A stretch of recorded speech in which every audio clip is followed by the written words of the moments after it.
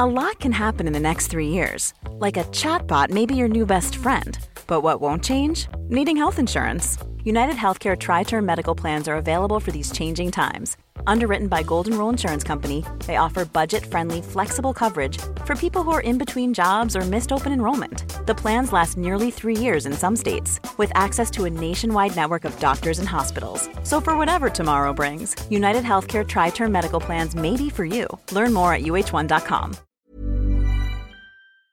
Hello and welcome to another members-only Beast Inside episode of the Daily Beast, The New Abnormal. We thank you so much for being here. Norm Ornstein is an emeritus scholar at the American Enterprise Institute and a contributing editor to The Atlantic. So my first question for you is, when we just started to talk a minute ago, you said there was something that happened today, and this is not going to air till Sunday, but I think we'll still be talking about it on Sunday. They got you a little bit upset, and it got me a little bit upset too. Do you want to talk about it? So one of the people who I have had disdain for a very long time is Kevin McCarthy, the Republican leader in the House. And we went from him basically making excuses for Marjorie Taylor Greene, who, it's unfortunate got elected to Congress, but who should be expelled for behavior that is just beyond any pale that we might consider. But that we saw McCarthy go down to Mar-a-Lago, meet with Trump, and issue a statement about how they had this wonderful conversation and we're going to work hand in glove to elect a Republican majority to the House in 2022. Stepping back from it, we have a president who, this is not an allegation, it's a reality, openly incited a violent attack on the U.S. Capitol, trying to overturn the results of a fair election that resulted in at least 6 people dying, 140 Capitol Police and other law enforcement people injured, some severely, one who might lose an eye, others with brain injuries, battered and stabbed with poles and other devices, people who were intent on killing the vice president, lynching the vice president, because his president urged them on, and could have killed a number of members of Congress. A woman who stole the laptop of the Speaker of the House to sell it to Russian intelligence. That's what this president did. We've never seen anything like it. And the Republican leader of the House goes down to embrace him and talk about how he's going to be popular again and they can work together. To say disgusting, detestable, I can think of a lot of adjectives that start with D and others that start with other letters. It's just hard to describe how vile all of that is. And that did not make my day when it happened. Yeah, it seems as if McCarthy is going to just, he had this moment to be free of Trump and he just went back for more. It's McCarthy deciding that he is going to tie himself to this terrible president, try not to have any consequences or get any distance from the behavior of this president, the traitorous behavior of this president. But let's also consider that he has criticized only one member of his own conference, not Marjorie Taylor Greene, who called before she was elected to Congress for the assassination of the Speaker of the House, Nancy Pelosi, and killing others, who went after, in the most disgraceful fashion, a survivor of the shootings at Marjorie Stoneman Douglas School in Florida, and said nothing. You have a woman who carried a gun onto the House floor, didn't say a thing, in fact, has not said anything except critical comments about having metal detectors now for members who are trying to carry weapons into the House, has said nothing about the vile racist comments of a number of his own colleagues about the great likelihood that at least 3 of them, according to one of the organizers of the attack in Washington, conspired with them to help pull it off. Paul Gosar, Andy Biggs, Mo Brooks. And the one person he's criticized is the one who took the moral stand, Liz Cheney. When I tweet about Kevin McCarthy, each one is worst House leader ever. You know, he's getting more and more distance between himself and other House leaders in that category. How could Republicans, not that they want to, but just theoretically free themselves from Trumpism? I mean, it seems like they have Stockholm Syndrome and they're hostages, but they want to be hostages as much as they're actually hostages. But do you see a world in which Republicans could free themselves from Trump? I can see that world, but it's in a galaxy far away. Yeah. There are a few things to say about that. One is, I believe that when Mitch McConnell talked about how impeachment maybe wasn't such a bad thing and he'd leave it up to the conscience of his own members, a part of that strategy was, you know what, if we can just rid ourselves of Trump and convince a pliant press corps and others that we weren't the problem, it was just this rogue guy, then we can keep doing what we've been doing for years and get away with it. But then he had to step back from that because his colleagues, having no moral fiber whatsoever, looked out there, and the reality that a majority of Republicans, or pretty close to it, are still pretty enthusiastic about Trump, that he will not go away of his own accord, that their choices are not good ones, but they're probably better off not detaching themselves from him. It tells you so much about where the Republican Party has gone. But, you know, I'll come back to the other reality. Getting rid of Trump is not getting rid of Trumpism. And calling it Trumpism ignores the fact that the conditions that brought us a Donald Trump were there long before Trump. You know, Tom Mann and I talked about the Republican Party as an insurgent outlier party, as a party that was dismissive of its opposition, that was contemptuous of facts and science, that had blown up norms and could care less about the others in terms of governing, long before Donald Trump emerged as a potential political figure or presidential candidate. And the way they performed and behaved all throughout the Obama years, you know, uniting in opposition to everything, delegitimizing what they could, using dog whistles to portray Obama in the most racist fashion, the birtherism stuff, and more. That wasn't Donald Trump. That was before Donald Trump.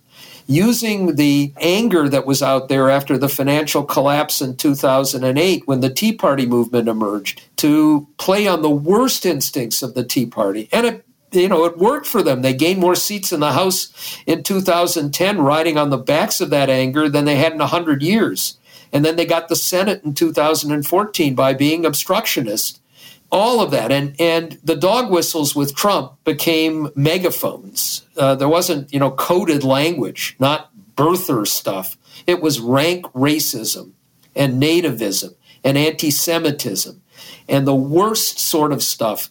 And instead of getting away from it, instead of putting any check and balance on his maladministration in so many areas, instead of doing any oversight of the corruption, they basically just dove in headfirst into the muck. What do you think Democrats can do? I feel like Democrats are in this interesting situation where they hold all 3 branches, right?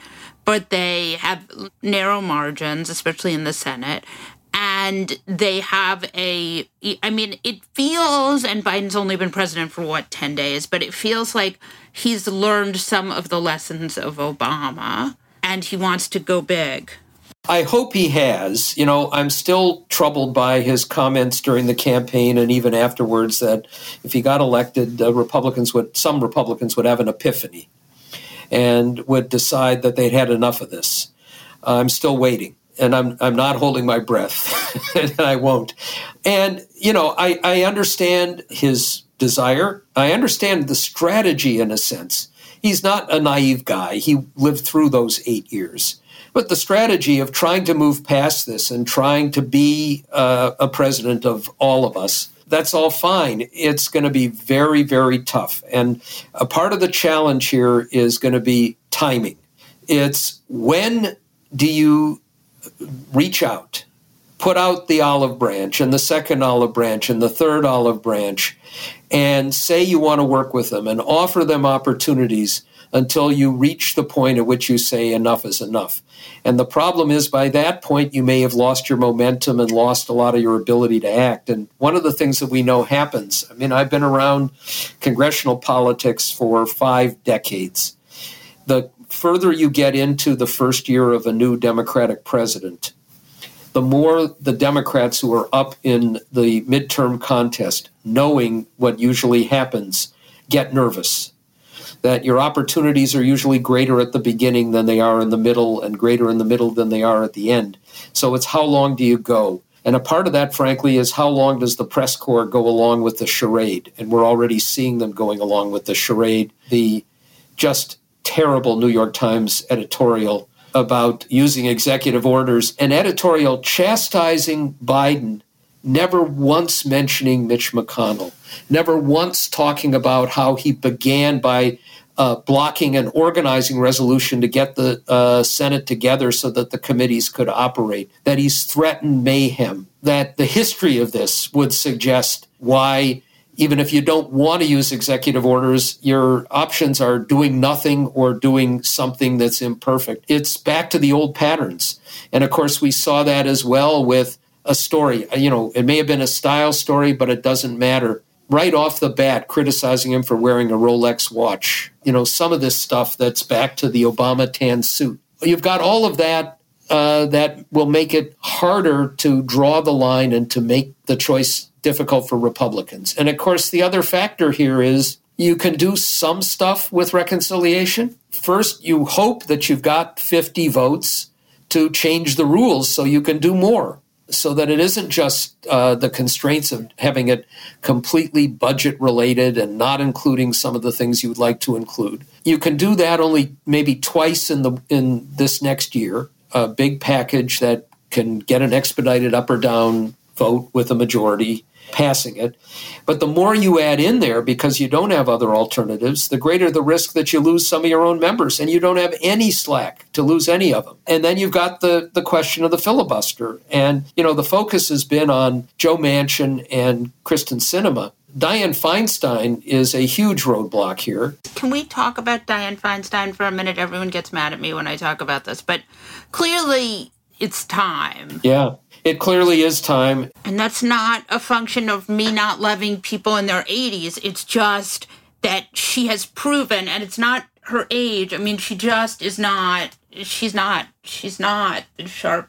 I mean, she's not sharp anymore. You know, I've had relatives who begin to suffer from dementia, deny it.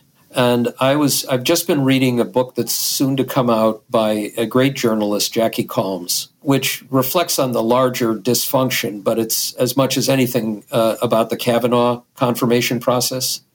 And one of the things that stood out to me is that Christine Blasey Ford had an initial conversation with Anna Eshoo, her congresswoman. And then Anna had a conversation with Feinstein. And after that, some weeks later, Feinstein didn't remember that she'd had the conversation. Now, that's not a conversation you're likely to forget if you're completely there. And if you look at some of her actions, Feinstein's actions, embracing Lindsey Graham. Yeah, well, that was the hug that will live in infamy. Yeah, after everything that Graham had said and done. And now saying that there shouldn't be any action taken against these vile senators, Hawley and Cruz, who contributed to the atmosphere and the incitement that led to the horrors on January 6th. Not even a censure. It's time, clearly. She was a hero of mine, of so many people, right. Going all the way back to the horrible tragedy in San Francisco, the Harvey Milk, and George Moscone. Now, my question for you is just, who is the person who makes that decision? Feinstein makes the decision. And Really? One would hope that at some point her staff, her family...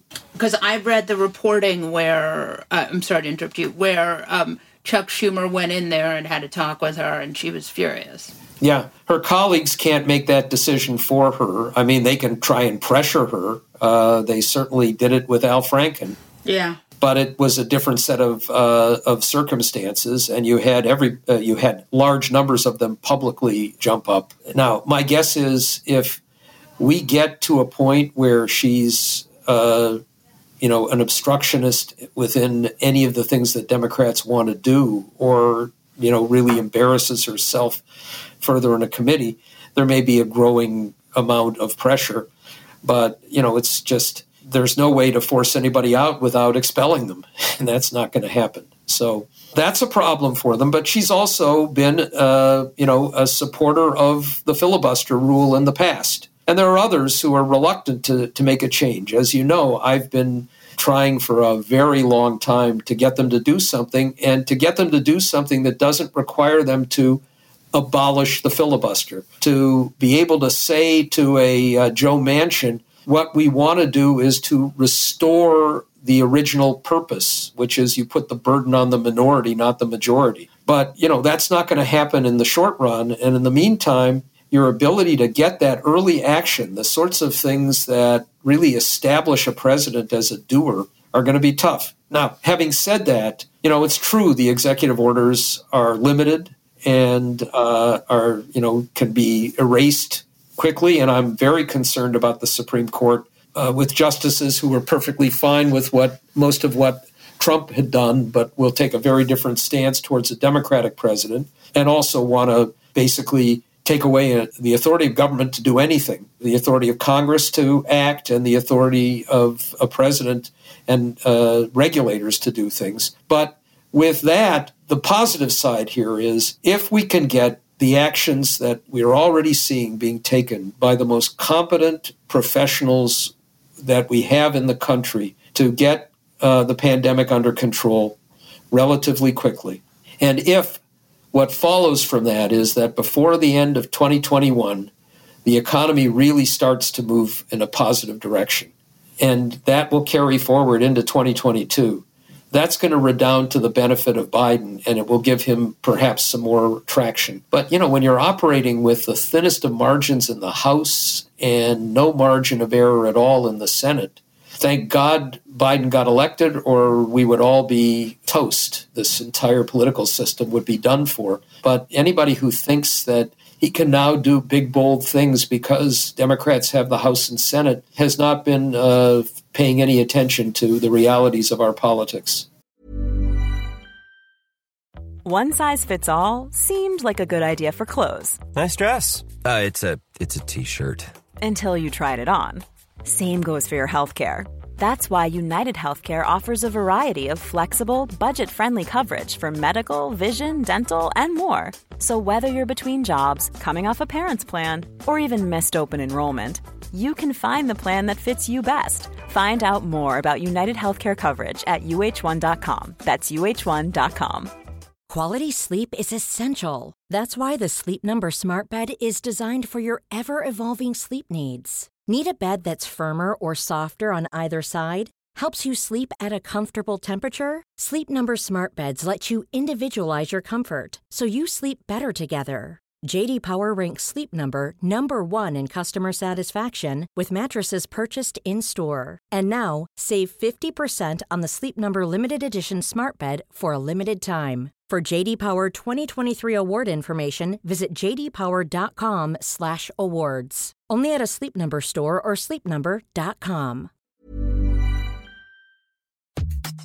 When picking a commerce platform for your business, you have two choices. Or I prefer. Don't you? That's the sound you'll hear when you switch your business to Shopify, the global commerce platform that supercharges your selling wherever you sell, online, in person, on social media, and beyond. Shopify is the best all-in-one commerce platform capable of handling your business's complexity no matter how big you grow. Step up to Shopify and harness the best converting checkout and the same intuitive features, trusted apps, and powerful analytics used by the world's leading brands like Rothy's, Allbirds, Brooklinen, and so much more. You're probably thinking, Sure, but migrating is going to be a headache. Shopify's App Store has the migration apps you need to migrate your products, orders, customers, and more from every major e-commerce platform to Shopify. If you're anything like me, you're one of those don't put me in a box people. Everyone who knows me knows I'm a don't put me in a box person. And thankfully, Shopify never will, because with Shopify, control of your brand and business is always in your hands, from your storefront look to your back office operations. I hate when checking out from an online store and then having to pull out my credit card and type in all those numbers. A Shopify store remembers my shipping address and payment information. So if I'm on the couch and my wallet is on the kitchen counter, I don't even have to get up. Stop leaving sales on the table. Switch your business to Shopify and discover why millions trust Shopify as their all-in-one commerce platform to build, grow, and run their business. Sign up today for your $1 per month trial period at shopify.com/abnormal, all lowercase. That's 1 month for just $1 at shopify.com/abnormal, all lowercase. Shopify.com/abnormal. It seems to me that democracy is not in great shape and that it'll be fine for the next 4 years, but we are going to have yet another reckoning in 2024. What do you think we can do to prepare for that?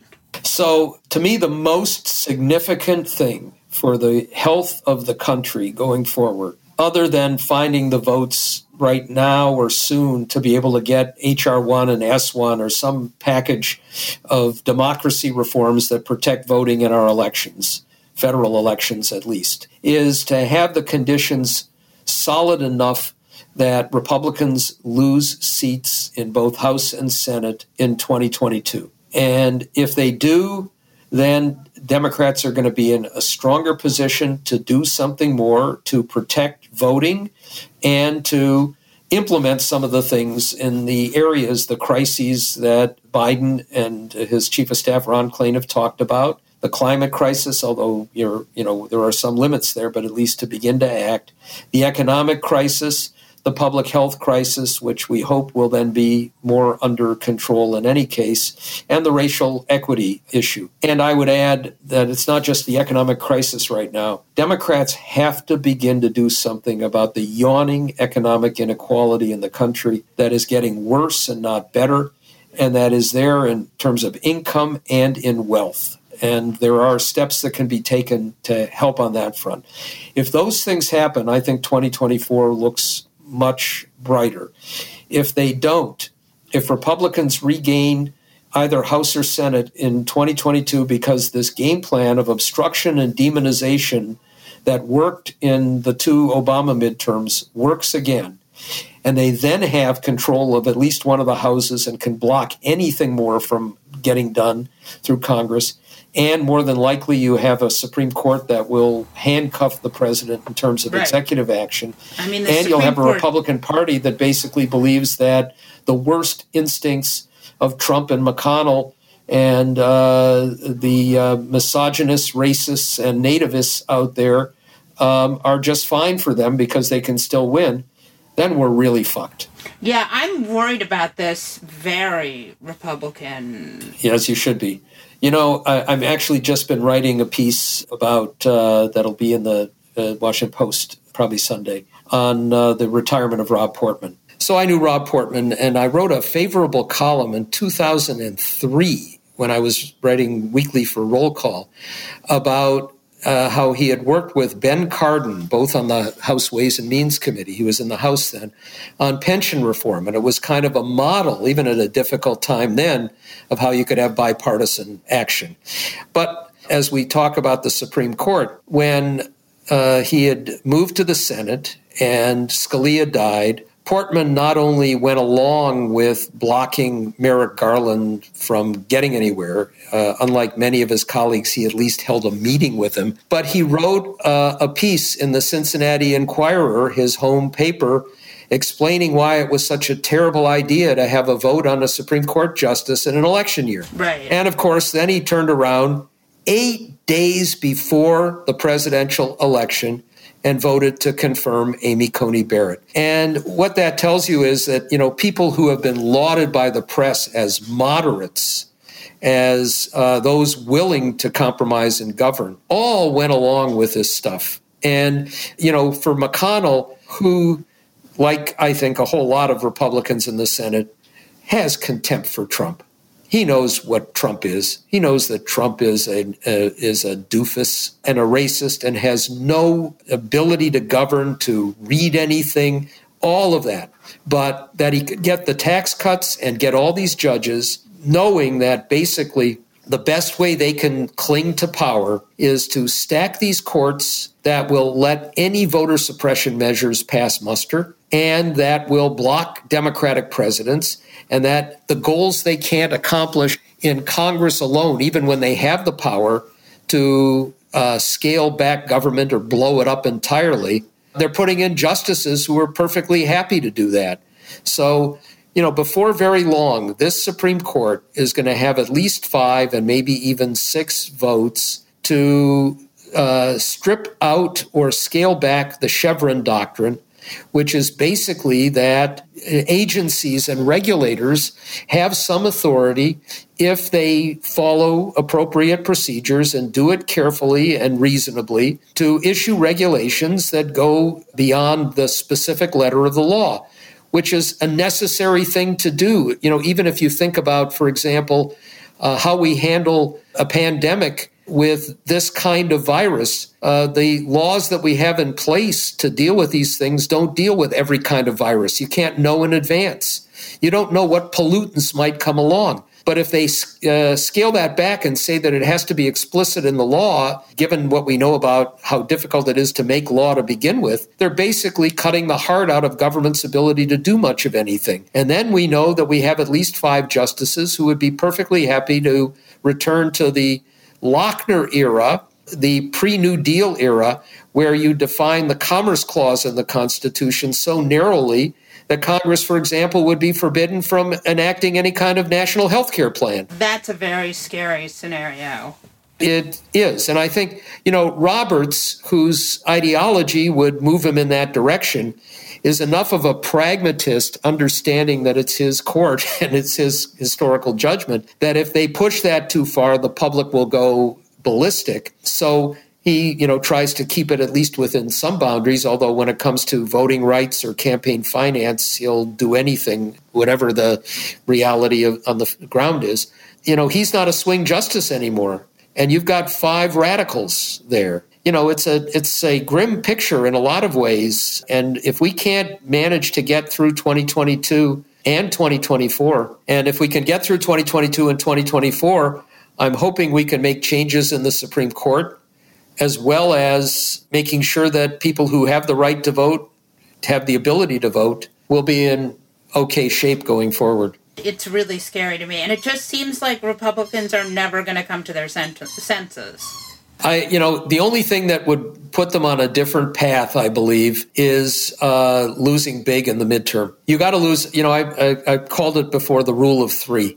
You need to lose 3 national elections in a row to change. And it's basically you lose one and it's, how could we have been so dumb as to pick that candidate? And you lose 2 and it's, we did it again. By the 3rd time, you realize it's not just one bad choice. There's something more going on there. And the fact that they have done so well for so long in midterms because the electorate changes to their advantage. And when there's a Democratic president, it means they're very likely to make gains and therefore, to think that their problems are more limited. But when I see the direction that the party is taking more generally, when I see that you've got state parties in Michigan and Oregon and Florida and Texas and Hawaii and Arizona, where the party hierarchy is people who are as crazy as Louis Gohmert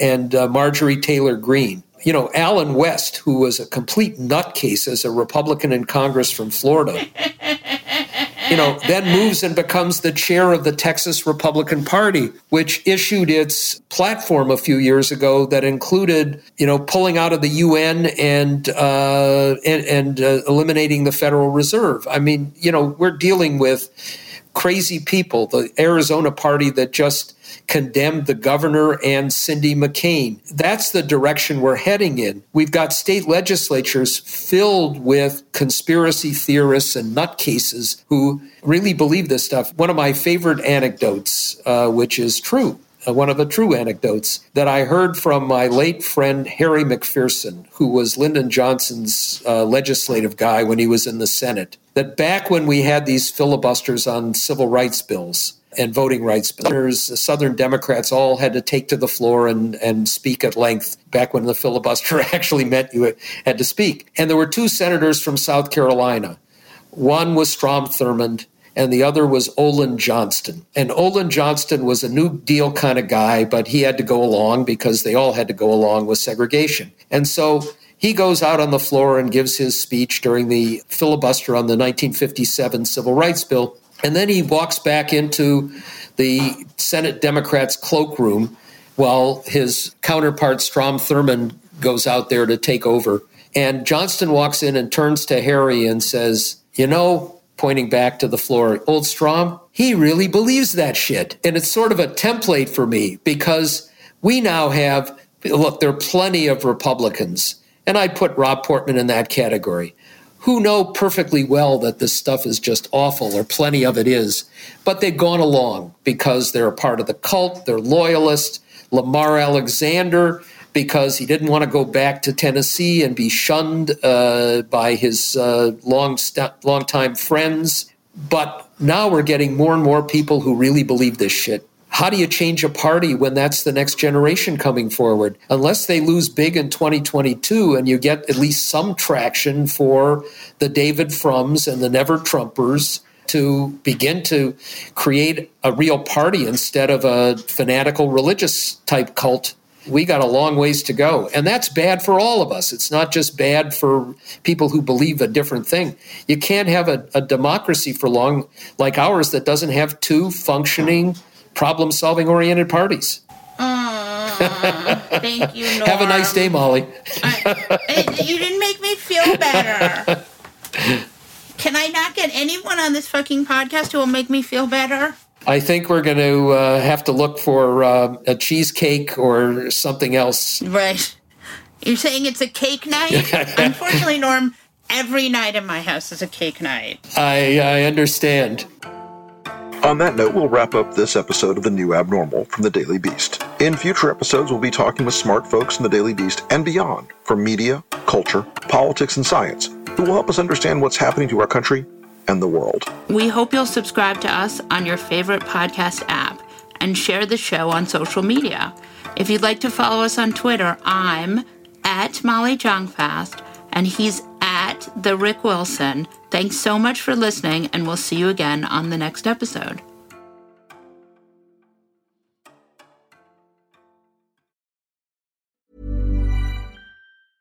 Even when we're on a budget, we still deserve nice things. Quince is a place to scoop up stunning high-end goods for 50 to 80% less than similar brands. They have buttery soft cashmere sweaters starting at $50, luxurious Italian leather bags, and so much more. Plus, Quince only works with factories that use safe, ethical, and responsible manufacturing. Get the high-end goods you'll love without the high price tag with Quince. Go to quince.com/style for free shipping and 365-day returns.